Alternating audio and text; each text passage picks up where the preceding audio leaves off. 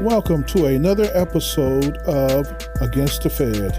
I'm your host, Victor E. Cooper.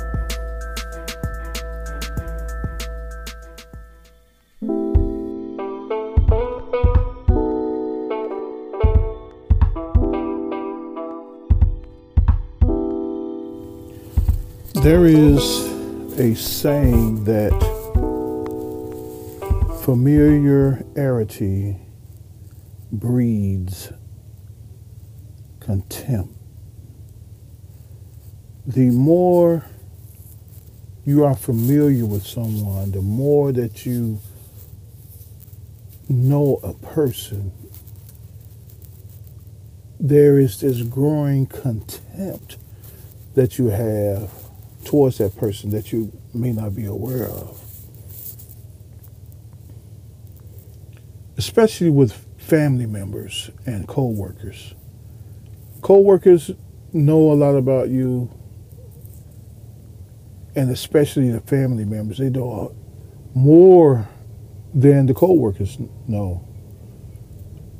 And maybe in some cases, your co-workers may know more about you than your own family. But I doubt it. But there is a contempt that we harvest as we get to know our loved ones and people who we work with. They see you in a certain light. They see you as the way you present yourself. I mean, as your dominant personality, your dominant characteristics. If you are very talkative, that's the way everybody see you. If you're very silly, then, that's the way your family or your co-workers see you. If you're very wise, and then that's the way your co-workers and family members see you. But there is still this contempt, because if you try to lead them,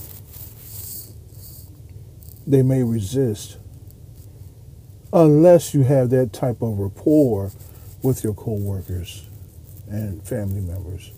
You have this leadership quality about you. It's just natural, exudes from you, and people are willing to follow you. It's just your personality. But for the most part, what I find that leaders need to be made. They need the grooming. That's what I find. Familiarity breeds contempt. Back for more.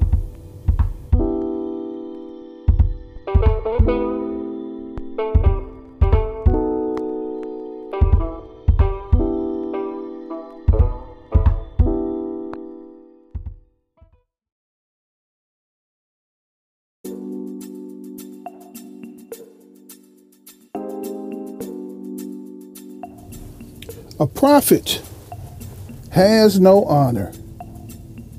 A prophet has no honor in his own household. That's right. If you are a prophet, your family is not going to respect you. Your co-workers are not going to respect you. Those that are close to you are not going to respect you. Your wife is not going to respect you.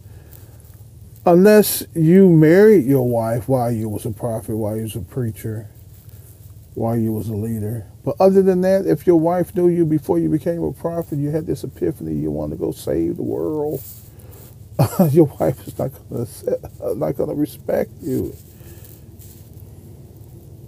She's not going to hear you because she know too much about you. Your family and your co-workers know too much about you, and to see you try to be this guru or this leader, they're going to laugh you to scorn. You're going to lose them. You're going to bore the hell out of them. You may win some. Some family members may see, they. It depends on the person, but for the most part, generally speaking, we tend to lean towards negativity. It just the nature. So if you have a message, it doesn't. When I say prophet, I have to backtrack a little. When I say prophet, it's not necessarily a prophet. Your aspiration, your calling, may be to be the best pianist in the world. Or not so much be the best pianist, but to be your best at playing the piano. Because this is not about competition. It's not about competition. Not my message. And it shouldn't be with anything. Your calling or your passion may be to be a very astute violinist, playing the violin, or some type of orator, or a doctor, or a lawyer. Something that you feel passionate about, that something that humanity needs. You want to help humanity. You want to put in your 2 cents, as it were. And you see an area, a niche that nobody is tapping into. And that's how I feel. I am talking about something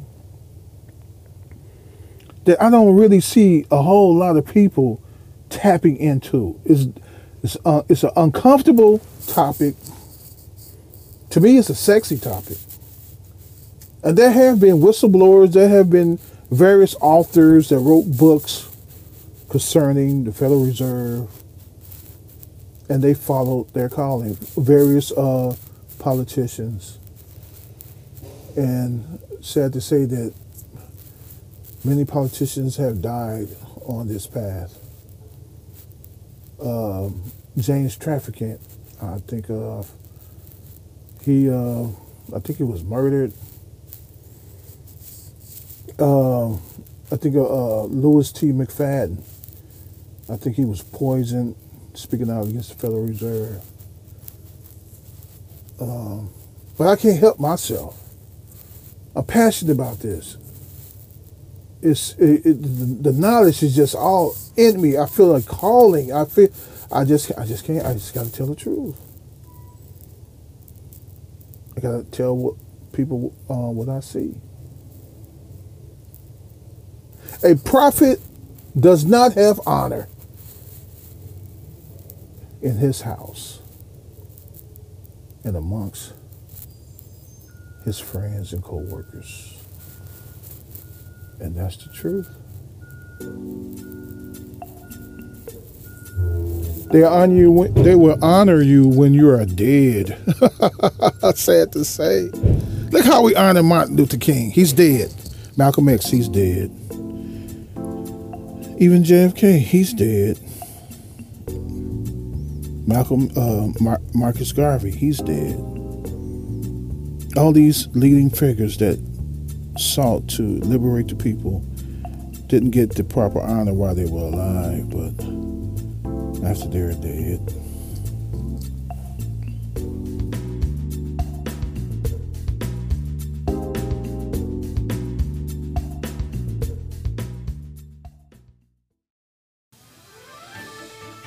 This concludes another episode of Against the Fed. I'm your host, Victor E. Cooper.